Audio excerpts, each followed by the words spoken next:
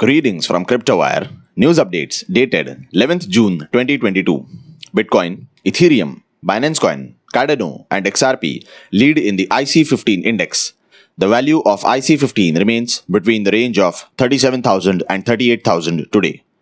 Tether, Bitcoin, Ethereum, Binance USD, and USD Coin have been traded the most by volume in the last 24 hours. Cryptocurrencies fell down a bit today. Bitcoin trading near $29,000, Ethereum trading below $1,700. Bitcoin Cash, XRP, Solana, and Tron also fell down today. The card holders of the payments giant MasterCard can now buy NFTs from different marketplaces directly without purchasing the cryptocurrency.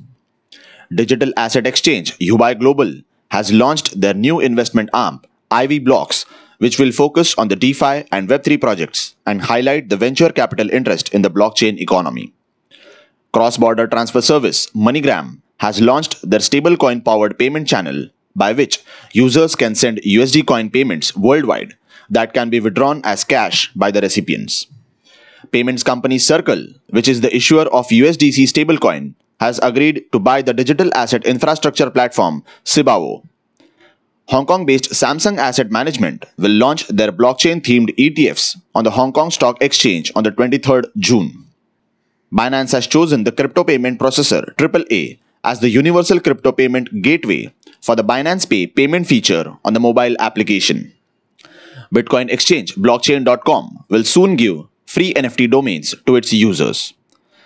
Restrictions on Russia from US, UK, European Union, and some crypto exchanges continue in the ongoing war between Russia and Ukraine.